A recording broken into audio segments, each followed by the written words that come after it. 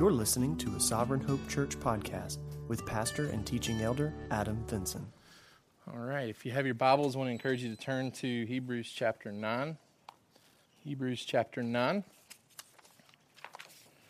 We've been working through the book of Hebrews chapter by chapter. We've talked about the overall goal and purpose of the book of Hebrews is to help us see that Jesus is better than the things found in the Old Testament, that the things in the Old Testament actually point us to Jesus and create expectation for Jesus, and that we should not leave Jesus in the midst of trials and temptations. When things get hard and when things get tempting, we should run to Jesus rather than fleeing from him. And we've talked about how he's better than prophets and angels. He brings a better message. Chapter 2, a message that we should not neglect or drift from. Chapter 3, a message that we should not harden our hearts to. Chapter 4, a message that we should believe in, which leads to spiritual rest. Hebrews chapter 5, a message that we should be ready to teach to others as we mature and grow. Hebrews chapter 6, a reminder to us that when we express faith and trust in Christ, once we're saved, we're always persevering. We don't fall away from the faith. And then the last couple of weeks, we've seen in Hebrews chapter 7 and chapter 8 how Jesus is a better priest, how he executes a better covenant, what we understand here in the New Testament. And it's not that salvation is different in the Old Testament and the New Testament. We said last week that salvation's always been the same. It's always been expressing faith and trust in Jesus and what God has said, and that's just increased over time. What God has said and what we are called to trust in and believe in has only increased. And so salvation's always been based on faith, never on animal sacrifices, never on good works. It's always been based on faith in what God has said. And so last week we talked about living obediently from an inward desire rather than outward compulsion. That's one of the things that changes in the new covenant. The Bible talks about the law of God being written on our hearts. And so we're compelled to do this from an inward desire and not just outward conformity. We talked about pursuing intimacy personally, that we don't have to wait on someone else to teach us about God, that we can know God through the Holy Spirit. And we talked about enjoying daily God's mercy rather than feeling guilt and despair, that through Jesus' work we experience a cleared conscience and we don't have to feel guilty for our sins. We can experience that forgiveness. And we talked from an application point last week how we need to be ready to forgive other people because of the amount that we've been forgiven. That it should compel us and lead us to be very forgiving people. When we interact with other people and we're wronged by other people, we should be very quick to forgive them because we've been forgiven much as well. All right, so that brings us to Hebrews chapter 9, a pretty lengthy discussion, again, on the Old Covenant, specifically talking about the tabernacle, the tent of worship, the place of meeting where the sacrifices took place. And so we get a lot of discussion about Jesus' sacrifice being better, him being in the heavenly temple versus the earthly temple and how that's better. And so a lot of discussion about the tabernacle. We see some good things about the tabernacle. We see some inferiorities about the tabernacle, why it wasn't good enough. And so we're going to talk about those things in length today. From a summary sentence standpoint, while the old covenant was unable to purify consciences or provide access to God for the common man, Jesus brings eternal redemption through the new covenant, enabling us to serve God faithfully while waiting for him eagerly. Okay, so the old covenant, the two things that are highlighted constantly in this chapter, it could not purify the conscience of the worshiper. All it could do was kind of fix an external aspect. It could not purify the conscience because you never felt like your sins were forgiven forever, because you knew that if you sinned again, you would have to offer more sacrifices. So they were never dealt with and finished with. And even then, the idea that the animal sacrifices were constantly being offered, it helped the worshiper understand, man, these sacrifices just aren't good enough. The fact that I have to keep offering them makes me realize they're not good enough. And the fact that we have to keep adding priests makes me realize the priests aren't good enough. And think about the priest and how the long-term vision for their job, like they know for the rest of my life, I will have to continue to do this. We'll never get to a point where we say, that's enough blood. That's enough animals, right? And so it could never purify the conscience of the people. It could never provide access to God for the common man. We're going to see that today, the way the tabernacle was laid out. The common person could never get to the most holy place. He could never get into the Holy of Holies. Even our author is talking about it as though he doesn't have full detail about it because he's never been in there either. And so it was cut off. God's presence was cut off from the common man. You had some priests that could go into the holy place.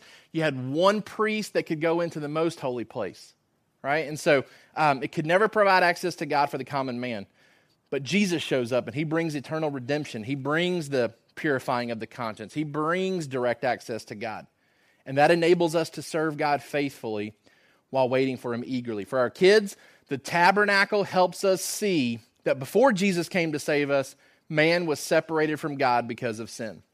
Like that's the big teaching point of the tabernacle, is that sin separates us from God. And you have this veil, this curtain that keeps man from being able to go into the most holy place where God's presence was dwelling. And it's not until Jesus comes and dies on the cross and that veil is ripped that man does gain access to God's presence. Okay? So, from an introductory standpoint, the tabernacle was the ultimate symbol of man's inability to draw near to God. It was a system of barriers between the worshiper and God. You had the holy place, the most holy place. You had the cherubim even on top of the Ark of the Covenant that kind of protected God's presence, real similar to what we see in the Garden of Eden. When Adam and Eve are cast out, 2 cherubim are placed at the entrance to the Garden of Eden so that no man can come back in. So you have that similar picture over the Ark of the Covenant, these cherubim kind of protecting God's presence and keeping man from the presence of God. And as long as God demonstrated his presence in a tabernacle with 2 chambers like this, he was showing that man was not free to access him. All right, so the tabernacle, it's a big teaching tool. It's revealing to us a lot about our sin and a lot about our inabilities to fix ourselves. Some of the restrictions that we see from the tabernacle.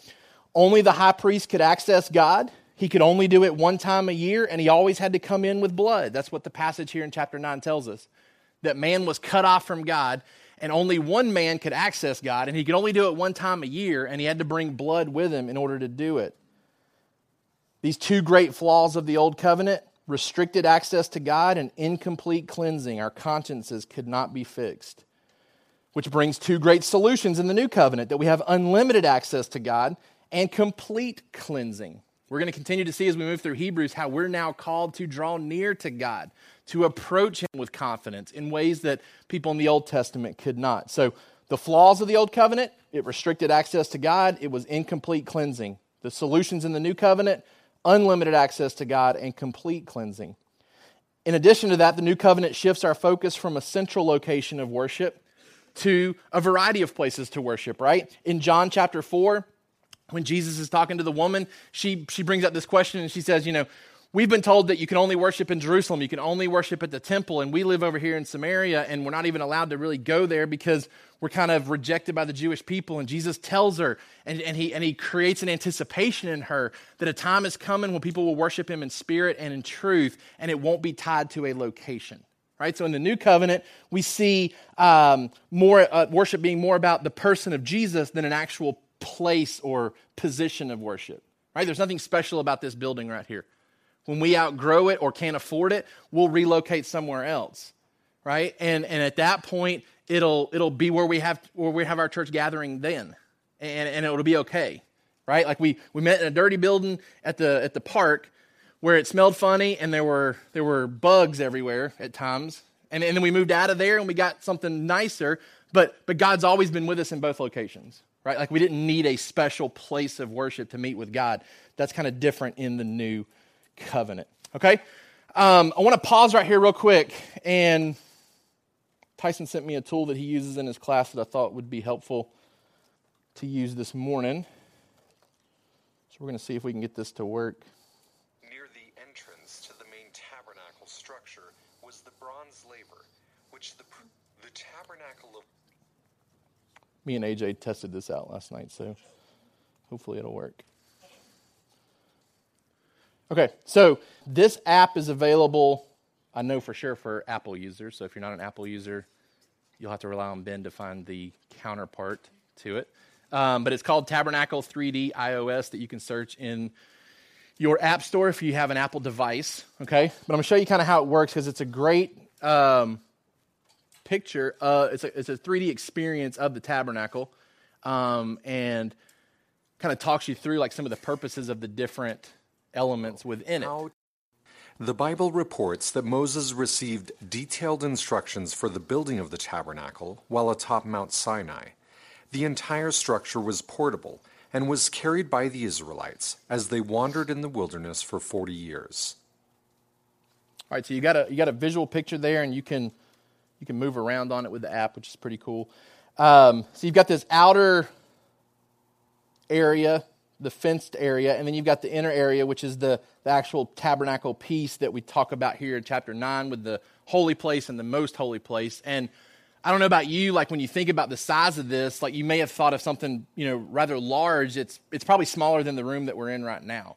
And so it was not a ginormous thing. And the only people that were in there were some of the priests, and then only people in the back part was the one priest, the high priest, that went in there one time a year. Okay, so it was a pretty small area where a lot of this stuff took place. The people of Israel entered the tabernacle from the east side through an opening made of blue, purple, and scarlet fabric. Only Israelites were allowed to enter the tabernacle, and only while in a state of ritual purity. All right, and so this is where the common man is given access to worship God, but he's limited in what he can even do. The bronze altar of sacrifice stood in the outer court and was used by the priests for animal sacrifices and burnt offerings. 5 types of sacrifices were offered on the altar, 4 being animal sacrifices, and the 5th an offering of grain or cereal. Each type of sacrifice was offered in a unique way. For animal sacrifices, in general, an Israelite would bring their animal to the north side of the altar, place their hands on the head of the animal, and then slit the throat of the animal, as the priest caught the blood in a dish. The priest would then, depending on the type of sacrifice, dab the blood onto the horns of the altar and pour out or splash the blood against the sides of the altar. Only for the burnt offering was the entire animal burned. For the other 4 types of sacrifices, a portion of the offering was eaten by the priests or by the family who brought the sacrifice. And there's different options here. We're not going to go through all of them. We're just going to go through the pieces that are relevant for what we're discussing this morning. The tabernacle proper, meaning the main tent structure, was divided into 2 main rooms, the holy place and the Holy of Holies. The structure was made of 48 panels set in 96 silver bases, with rods running down the sides to tie the panels together. They were then covered by 4 layers, first by colorful woven fabric embroidered with cherubim, second, a loomed goat hair tent fabric, third, by red dyed ram skins, and fourth, a layer of durable leather. The first of the rooms, the holy place, was entered through a veil, again made of blue, purple, and scarlet, like the curtain at the outer entrance gate. Only the priests, who had to be descendants of Aaron, could enter this room.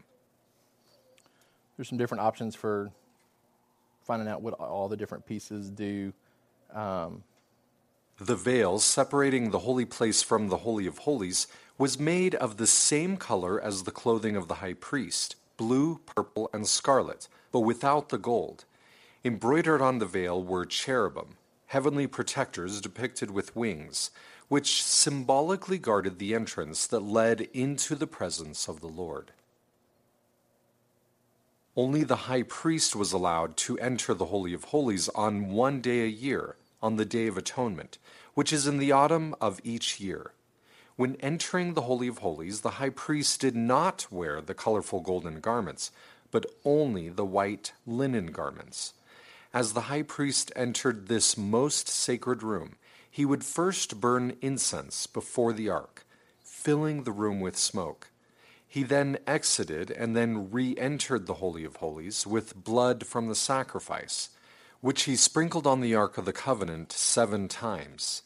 As Israel was not allowed to enter the Holy of Holies, the high priest represented all of Israel, making atonement first for his own sins and then for the sins of Israel through the blood of the sacrifice. The Ark of the Covenant was made of acacia wood and covered with pure gold. Inside the ark was the tablets of stone upon which were written the 10 Commandments.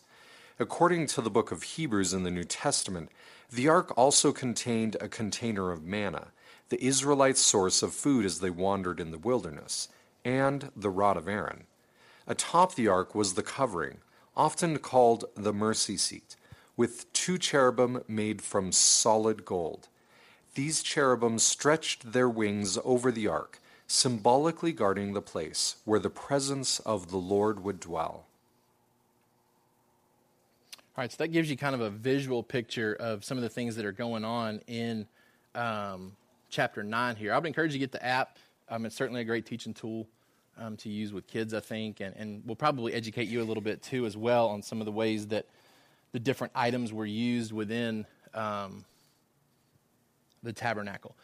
You know, as I've been studying this, I think what's difficult for us as we talk about, man, we need to appreciate this. We need to be thankful for what Jesus is in light of the old covenant. It's sometimes hard to appreciate something that's always been that way for you, right? Like if you try to talk to our kids that are growing up now and you tell them to be thankful for something like a cell phone, like that's all they've ever experienced, right? And you can tell them all the stories that you want about how your phone was attached to the kitchen wall and you had to take turns using it if you had multiple siblings wanting to talk to friends, and how you didn't have access to your friends constantly all the time. I mean, we were even talking over Thanksgiving about how there was one night where I was running late and having to get home for curfew, and there was no way to let your mom know, hey, I'm going to be there in like 2 minutes, right? Like unless you stop and use the payphone, I mean, you were just kind of stuck, and so mom would wait up for you, and you had no way to connect with her because you didn't have a cell phone. And so you can tell your kids, hey, appreciate the fact that you have this device that keeps you connected and that we have the different advantages that come with it, but it's what they've always experienced. Right? For us, maybe something similar. I remember my granddad talking about how they used to have ice delivered to their house. Like the ice man would bring like this big block of ice, and I'm thinking like what in the world? Like I get frustrated when my ice machine's not working, but I certainly don't think to be thankful for it every single day. You know, I get up and expect it to produce ice. And there was a time not that long ago where people had to order their ice and have it delivered to them because they didn't have ice machines in their house. And so it's hard for us to be thankful for things that we've always experienced it that way. So when we come to the book of Hebrews and we're reading about the old covenant in light of the new covenant, it's hard sometimes for us to appreciate it because it's always been this way for us. We never had an experience where we had to bring animal sacrifices for worship to atone for our sins. We don't know what that was like, and so we can talk all we want about how we need to be thankful for it, but unless we really spend some time meditating on what that would have looked like, it probably goes right over our head, and we're like, oh yeah, I'm thankful for that, but it doesn't really resonate with us because we don't know any different. And so I hope that you'll continue to look at these chapters that we're going through and really try to spend some time meditating on what life could have been like for us under the old covenant and some of the disadvantages that came with that and how Christ has come to be superior within the new covenant. Okay, so when we think in terms of the tabernacle, I think there's some adequacies of the tabernacle that are worth mentioning, some sufficiencies of the tabernacle, meaning what was the tabernacle good for? Okay, so I want us to look at that as we get into this chapter. And for our kids, how the tabernacle was good, it helps us understand that a blood sacrifice is needed for sin. That's one of the good things that came from this. Yes, it teaches us that sin separates us from God, but it also teaches us the fact that blood sacrifice is necessary for God's wrath to be appeased. And that's what the children of Israel were going through constantly with these sacrifices. And what we find here in the text is that there were some good things about the tabernacle, things that it taught us. First of all, it was instituted and regulated by God for specific purposes for a specific time. It was not a bad system, but it was a flawed system. But it was flawed by design. Okay, so here's where we don't want to mistakenly think that God created a system that didn't work. God knew that it didn't work when he instituted this system. He instituted it to teach the need for something better. Okay, so it's a flawed system, but it's flawed by design. But it was instituted and regulated by God for specific purposes. One of those purposes, number 2, is that it reminds us of our sinfulness. Hebrews chapter 10, which we'll get into next week, verse 3. In these sacrifices, there is reminder of sins every year. It was certainly a teaching tool for the children of Israel, and it certainly teaches us today about the seriousness of our sin. Number 3, it reminds us of God's sovereign plans. It reminds us of God's sovereign plans. The author is very careful to mention some of the contents of the Ark of the Covenant. And one of the things that's in the Ark of the Covenant is Aaron's staff that budded. If you want to take some time to read this story on your own, it comes from Numbers chapter 17. And in that story, there was debate and grumbling and complaining and revolting by some of the people, thinking that Moses and Aaron had kind of constructed things for their benefit, and so they were kind of in charge and doing things, and other people were wondering, well, why not us?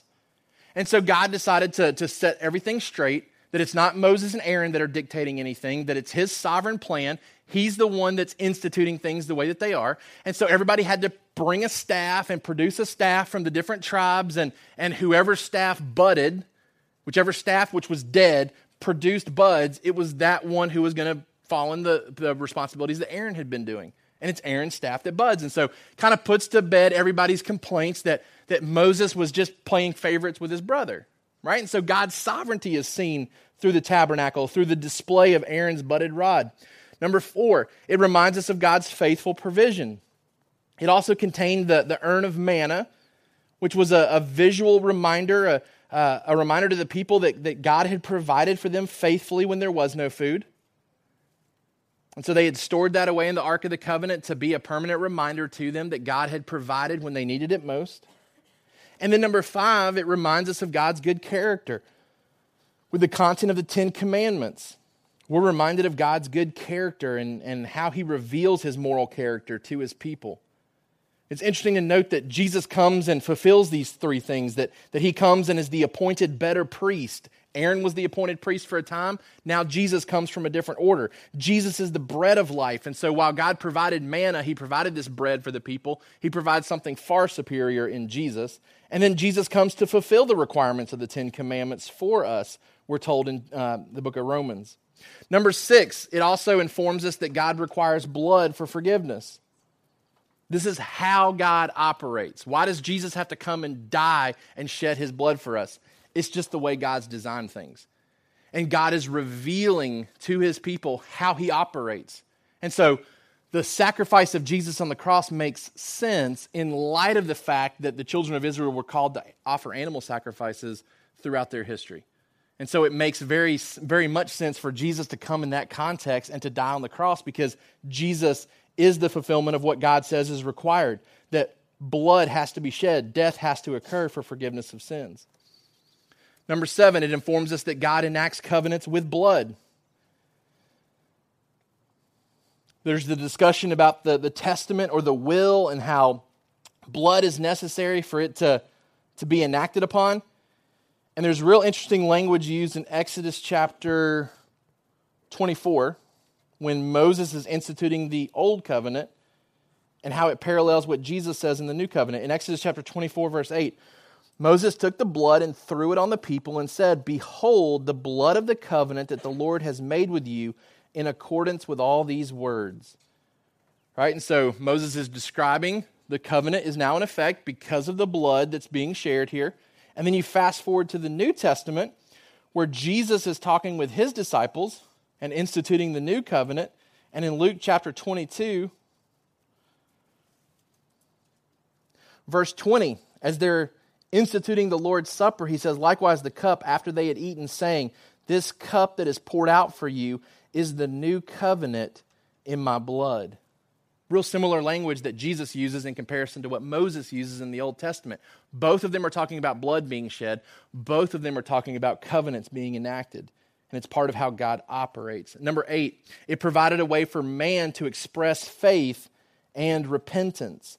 So while animal sacrifices don't save us and they're insufficient in themselves to purify our consciences and to solidify our redemption, they were a way for man to express faith and repentance. Okay, and so when we talk about faith in God, we're talking about their expression of that faith. And so while we would say that Old Testament people were saved by faith, people who were saved in the Old Testament offered sacrifices because it was an expression of their faith and repentance. Okay, and so it gave them a way to express that faith and repentance that was taking place on their inward heart. So there's some adequacies. There are some good things about the tabernacle, some things that it teaches us. So it's profitable in some ways. But there's some inferiorities of the tabernacle as well. For our kids, how's the tabernacle broken? It could not fix man completely with its animal sacrifices. It could not fix man completely with its animal sacrifices. Number one, it was an earthly establishment that only shadowed the better heavenly reality. An earthly establishment that was simply a shadow of something better in the heavens. Everything about the tabernacle is pointed to something greater, something better. It says in verse 11, "But when Christ appeared as a high priest of the good things that have come, then through the greater and more perfect tent, not made with hands, that is not of this creation, he entered once for all into the holy places, not by means of the blood of goats and calves, but by means of his own blood, thus securing an eternal redemption." Talks about how Jesus goes into a better place to secure a more full redemption for us. Number two, it was exclusive in its design, only allowing one individual access to God one time per year.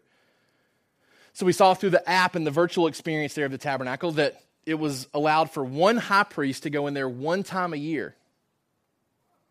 So it was exclusive in its design. It was set up to teach the fact that we're separated because of our sin. Number three, it was also limited in its purpose. It was limited in its purpose. It was created as a house for God. It was created as a place for his presence to dwell. But we learn in Acts chapter 7 that there's really no man-made temple that can house God. Acts chapter 7, verse 46.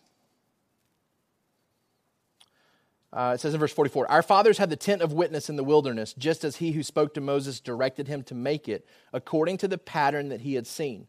Our fathers in turn brought it in with Joshua when they disposed the nations that God drove out before our fathers. So it was until the days of David, who found favor in the sight of God and asked to find a dwelling place for the God of Jacob. But it was Solomon who built a house for him.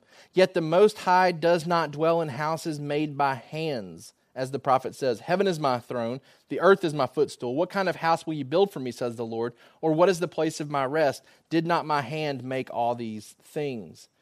So the idea here is that, yes, it contained God's presence, but certainly didn't contain God. It didn't house God. Right? Like God talks about his presence being in heaven in the throne room. And that's certainly where we're seeing in Hebrews chapter 9 that Jesus goes to make atonement for our sins. He goes into the better sanctuary. Number four, it was limited in its effects. It only addressed the outward or external, but was unable to fix the inward. Okay? And so we said that people could bring these sacrifices and they could offer them and they could get external cleansing, but it couldn't really affect the conscience. That there was still a hole in the heart that couldn't completely be filled with the animal sacrifices. There was still an emptiness. There was still the knowledge that these sacrifices will have to continue. So it was effective, but limited in its effects. Number five, it was limited in its scope. It only addressed the unintentional sins of the people. Numbers chapter 15 is a passage that helps us to see this. And we'll talk about unintentional versus intentional when we get into our application. But in Numbers chapter 15, verse 30. "But the person who does anything with a high hand, whether he is native or a sojourner, reviles the Lord, and that person shall be cut off from among his people, because he has despised the word of the Lord and has broken his commandment. That person shall be utterly cut off. His iniquity shall be on him." That's in Numbers chapter 15. Back in Hebrews chapter 10, we'll get into this next week and probably learn a little bit more about this and what this concept means. But in Hebrews chapter 10, verse 26, "For if we go on sinning deliberately after receiving the knowledge of the truth, there no longer remains a sacrifice for sins, but a fearful expectation of judgment and a fury of fire that will consume the adversaries." This idea of unintentional versus intentional, I think, carries the idea of premeditation. Is it something that I've set my heart to do? Is it something that I've become intentional with my actions? David talks in Psalm chapter 51. He talks about how, God, you're not interested in my sacrifices right now. Right? You're interested in a broken heart, a contrite heart. You're interested in my repentance and my confession.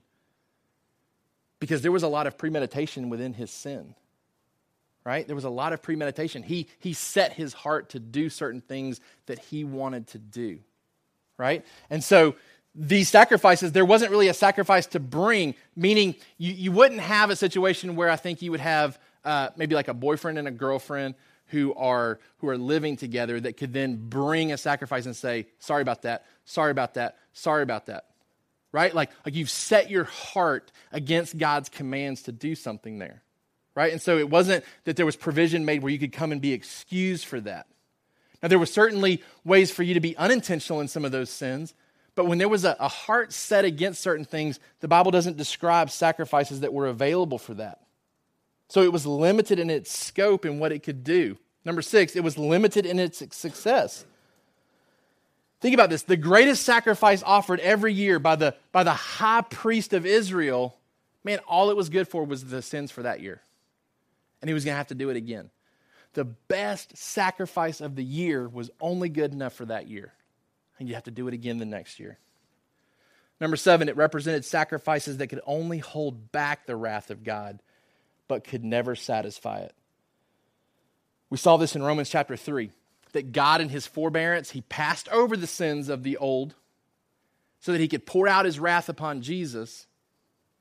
And so all those animal sacrifices did was kind of hold his wrath at bay until Jesus came.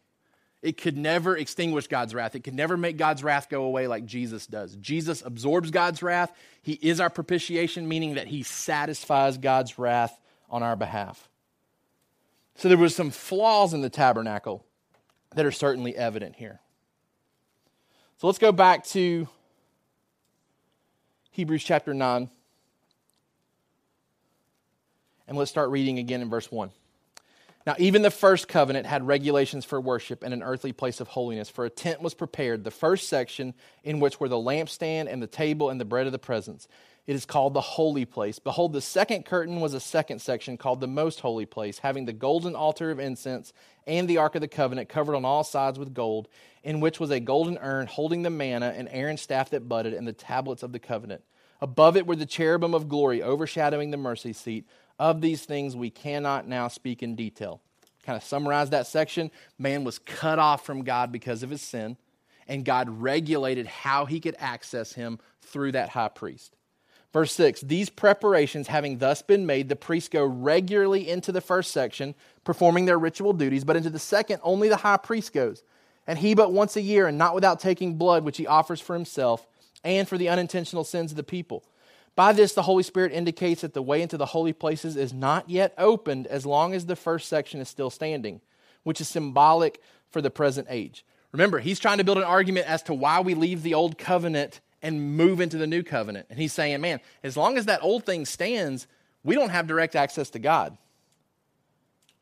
According to this arrangement, gifts and sacrifices are offered that cannot perfect the conscience of the worshiper, but deal only with food and drink and various washings, regulations for the body imposed until the time of Reformation. Verse 11, but when Christ appeared as a high priest of the good things that have come, then through the greater and more perfect tent, not made with hands, that is, not of this creation, he entered once for all into the holy places, not by means of the blood of goats and calves, but by means of his own blood, thus securing an eternal redemption. For if the blood of goats and bulls and the sprinkling of defiled persons with the ashes of a heifer sanctify for the purification of the flesh, how much more will the blood of Christ, who through the eternal Spirit offered himself without blemish to God, purify our conscience from dead works to serve the living God? Here we're finding out that the blood of Jesus is better. It says, hey, if the blood of animals and goats and heifers had a purpose, how much greater is the purpose of Jesus who willingly offers himself? Right? You didn't have any animals that lined up and said, I love my master so much, I'll be willing to go to the temple today, or I'll be willing to go to the tabernacle today, right? Like they went and picked those animals out themselves, and it was against the animal's will to go and do this deed. Jesus willingly gives him his life. His blood is better. Now, the blood of animals had a purpose. How much greater is the purpose of Jesus' blood? Even the idea here, the ashes of the heifer, it was used when there was defilement by the people about being around even dead bodies. They would have to go and be purified from this. And they had this stuff on hand to even use as an act of purification. It says all that stuff had purpose. Think about how much greater the purpose of Jesus is. All right, so let's talk from an application standpoint with our notes. I'll give you 3 points. Number 1, we need to worship gratefully because Jesus' blood is superior. Worship gratefully because Jesus' blood is superior. For our kids, be thankful that Jesus saves us, unlike animal sacrifices. And again, this is where we have to really spend some time meditating on this because this is all we've ever experienced. And so sometimes it's hard to be thankful for something that you've always had access to. But what we're being told here, Jesus' blood is better than anything the blood of goats and calves could do in the Old Testament. Because their blood, their ashes purified the flesh, the outside. How much more does Jesus purify us on the inside? He purifies our conscience from dead works to serve the living God. Therefore, verse 15, he is the mediator of a new covenant so that those who are called may receive the promised eternal inheritance, since a death has occurred that redeems them from the transgressions committed under the first covenant. So number 1 under this, his blood retroactively saves those under the old covenant and proactively saves those under the new covenant. What does that mean? Everybody in the Old Testament is saved by Jesus. Everybody in the New Testament is saved by Jesus. Nobody in the Old Testament is saved by animal sacrifices. Everybody's saved by the sacrifice of Jesus. His blood retroactively saves those under the old covenant, proactively saves those under the new covenant. Number 2, his blood atones for sin eternally rather than annually.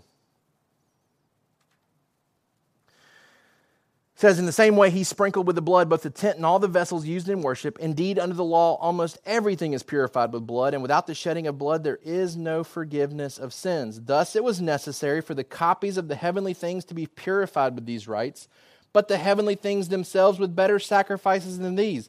For Christ has entered not into the holy places made with hands, which are copies of the true things, but into heaven itself now to appear in the presence of God on our behalf. Nor was it to offer himself repeatedly as the high priest enters the holy places every year with blood not his own, for then he would have had to suffer repeatedly since the foundation of the world. But as it is, he has appeared once for all at the end of ages to put away sin by the sacrifice of himself. His sin works for eternity. He doesn't have to do it every year like the high priest. Number 3, his blood cleanses our conscience. His blood cleanses our conscience, which is what we saw in verse 14. How much more will the blood of Jesus, or of Christ, who through the eternal Spirit offered himself without blemish to God, purify our conscience from dead works? Number 4, his blood reaches into heaven. There's some debate as to what exactly is happening here and why does heaven need to be purified in any sense. I think we have to keep in mind that one, sin did occur in heaven with Satan and his angels rebelling against God, right? And so you have that issue going on in there. But we know from Colossians chapter 1 that another author references this idea. Colossians chapter 1, verse 19. For in him all the fullness of God was pleased to dwell, and through him to reconcile to himself all things, whether on earth or in heaven, making peace by the blood of his cross. So there's some aspects where his blood reaches into heaven, which certainly wasn't the case with the animal sacrifices being offered in the tabernacle. Number 5, his blood enables him to become our mercy seat. I've shared this with you before, but I love the fact that the New Testament connects Jesus with the Old Testament Ark of the Covenant. In Romans chapter 3, verse 25, and this is where the original languages can bring such deep meaning to passages for us. And so I don't know Hebrew, I don't know Greek, and I'm thankful that I live in a day and age where there's enough resources out there where you don't have to have an extensive knowledge of it. Romans 3:25 is one of those passages that we get deeper meaning.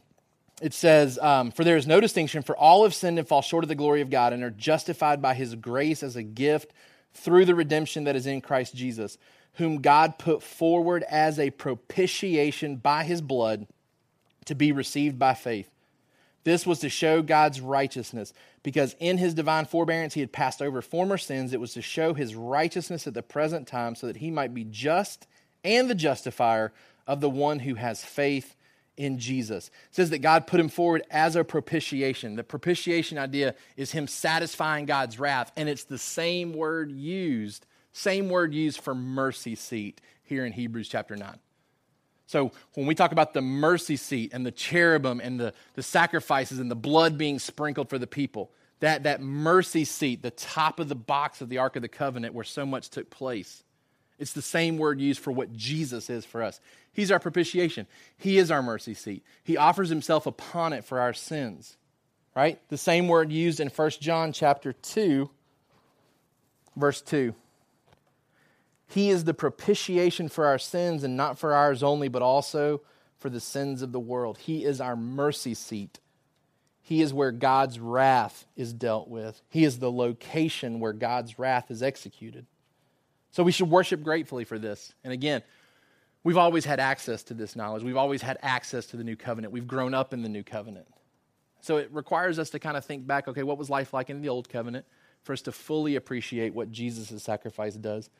But it's certainly something that we're called to do so that we can worship gratefully. Number 2, serve faithfully because you have been fully saved to do so. For our kids, be ready to serve Jesus because he saves us.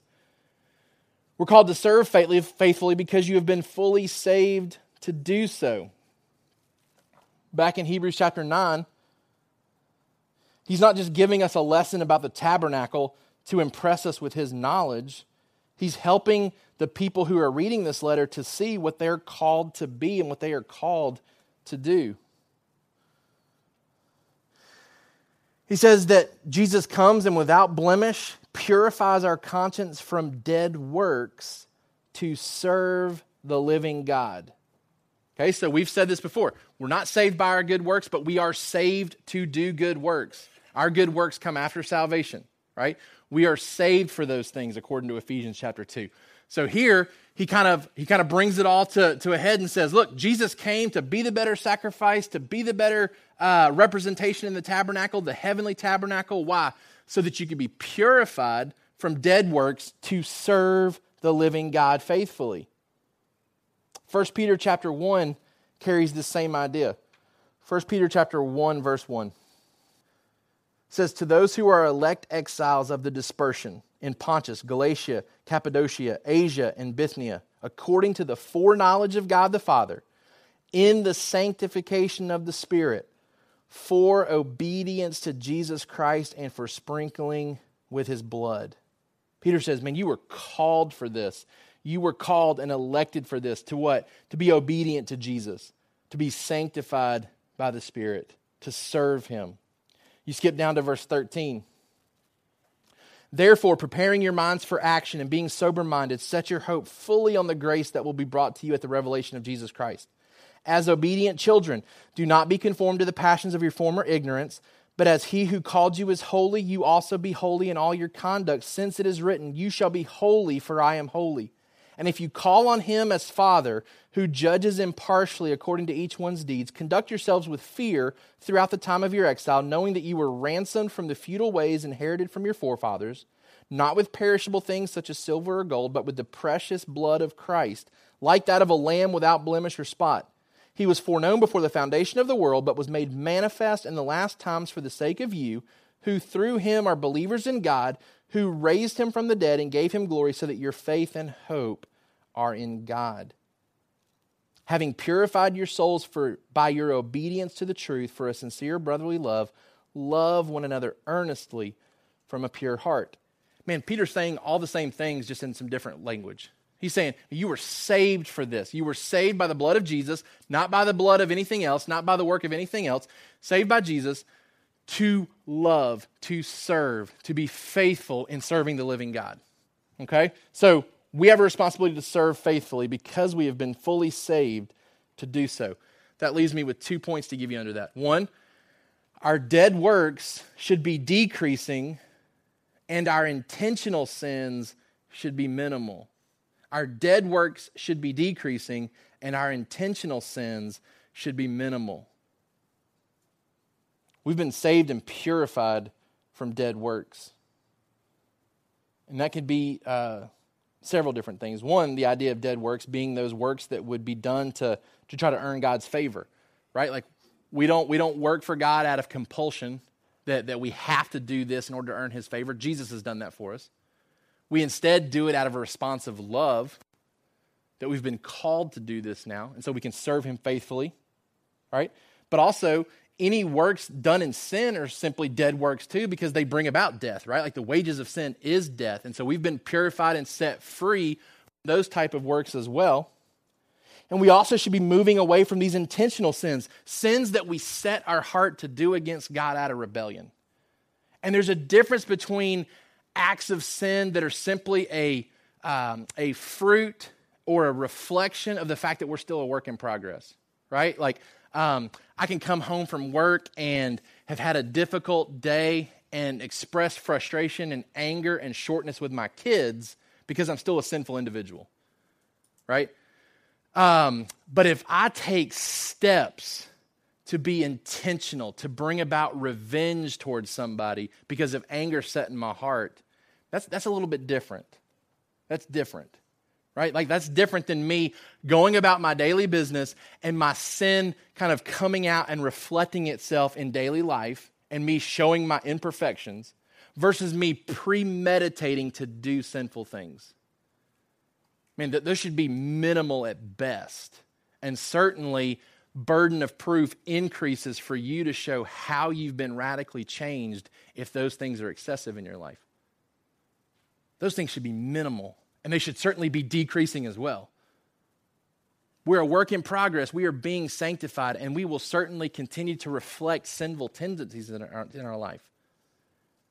But to have premeditated desires to go and do things that are disobedient. I mean, we have this conversation with our kids sometimes, right? And for us, our kids have yet to express a faith in Jesus. But you'll see patterns where you know, like you intentionally did this. You knew what you were supposed to do, and you intentionally went against what you were instructed to do. Man, with the power of the Holy Spirit living inside of us, those things should be decreasing and should certainly be on the side of the minimal side versus the excessive side in our life. Number 2, our daily acts should be priestly. So from the sinful side, those things should be decreasing drastically in our life. From the positive side of things, our daily acts should be viewed very priestly from what we see in the Old Testament. 1 Peter chapter 2, verse 5. So we don't come see priests here at church and we don't bring sacrifices. But Peter says that's because you've become a priest yourself. In verse 4 of chapter 2, as you come to him a living stone, rejected by men, but in the sight of God, chosen and precious, you yourselves like living stones are being built up as a spiritual house, to be a holy priesthood, to offer spiritual sacrifices acceptable to God through Jesus Christ. Right? So our daily acts, the things that we do to serve God, are viewed very much like a priest offering sacrifices. We're not offering animal sacrifices. We're offering daily acts of service as priest of God now. And then lastly, number 3, prepare adequately because judgment and Jesus are both coming. And it's imperative that we understand the connections between the Old Covenant and the New Covenant, because we're reminded here in Hebrews chapter 9 that it's appointed for man to die. And it's appointed for man to be judged upon his death. Verse 27, and just as it is appointed for man to die once, and after that comes judgment, so Christ, having been offered once to bear the sins of many, will appear a second time, not to deal with sin, but to save those who are eagerly waiting for him. For our kids, be looking forward to the return of Jesus, who is coming soon. A couple of points under this. Number 1, an appointed time is coming for our death, and we cannot escape it. Even Jesus' death was appointed. In Acts chapter 2, we find out that the death of Jesus was certainly according to God's plan. It was at the right time, the right place, the right point in history. Every man's death is appointed, and judgment comes upon that. And so we need to be aware that, man, we're certainly going to give account for our life, and we want to be prepared to do so. An appointed time is coming for our death. We cannot escape it. And number 2, an appointed time is coming for his return, and we must be awaiting it. We're told here that Jesus is coming, but not to do the same thing that he did previously. He's not that kind of priest. He doesn't do the same things over and over, right? He's not coming to deal with sin, the author of Hebrews tells us. It says that he's coming to save those who are eagerly waiting for him. The realities of this new covenant give us every reason to eagerly wait his return. There's no fear for us that are believers, right? Because we know that our sin has been dealt with. So we don't have to fear the return of Jesus. We don't have to fear that Jesus might come back today if we're truly a believer. We ought to be eager for that to happen because we know when he comes back, he's like the priest coming out of the tabernacle saying, hey, the sacrifice was accepted. I'm still alive, and God accepted it. Jesus' return is similar to that. The celebration that took place for Israel, there was a big party that was thrown on the Day of Atonement when the high priest came out and was alive. Because it meant, man, God's wrath has been held back for another year. And it was a celebration that took place. Man, we should eagerly await the return of our high priest too. We know that his sacrifice has been accepted. We can certainly wait eagerly, not in fearful anticipation like the children of Israel. Is he going to come out alive? Is he not going to come out alive? We know he's coming back alive, and we should certainly be eager for that. Some application questions for us. Number one, what unintentional sins am I most often guilty of? And am I regularly confessing them and fighting against them? What unintentional sins am I most often guilty of? And am I regularly confessing them and fighting against them? Specifically in the area of the fighting piece. Right? So, and I'm just using this as an example. I don't think that I come home and lose my cool with my kids. Often. Maybe sometimes. Right? But if I know that that is a daily struggle, that the pressures of work often breed frustration and anger in me when I get home, I can keep living in that state, and I'm not intentionally trying to do it, but unintentionally it's happening on a regular basis. I can step back and say, okay, what are some intentional steps that I can take to limit the unintentional reactions that are taking place in that setting? Right? So for me, using this as an example, if I have a tendency to come home frustrated with my kids, lose my cool, express anger and frustration towards them, there's some steps that I can potentially take before I ever get home. Whether that's simply stopping and praying and being aware that I'm about to step into a setting where I typically unintentionally sin, and take some measures to really pray through that. That's going to help that environment greatly if I'm being intentional with my unintentional sinning. So I want us to kind of take some time to think back and say, okay, when am I typically reacting sinfully in situations? Maybe I'm not intentionally doing it. I'm not premeditating to do this. But if I look back and reflect on my day, here's what unintentional sins look like in my life. And here's where they're typically taking place in my life. What are some steps that I can take to push back against that sinful aspect of me that's still being fixed? Because we're all very sinful. And we'll all be very sinful until Jesus comes back and completely redeems us. But I think oftentimes we're more aware of the intentional sins and we're very unaware of the unintentional sins. Like we kind of forget about the unintentional sins. And if you think about confessing sins, like we might confess the things that we know we intentionally did, or maybe the bigger unintentional things that we do. But most of us probably aren't sensitive enough to think through the things that we do on a regular basis that hurt other people, that are sinful at their root. And we just consistently, daily go about these unintentional sins. And we don't have to offer sacrifices for them because they're cleansed, they're forgiven.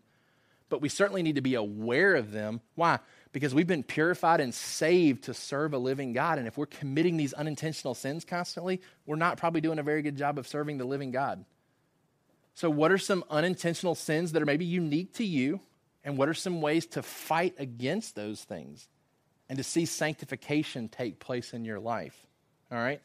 Number two, are there any willful patterns of sin that I am allowing in my life that need to be extinguished?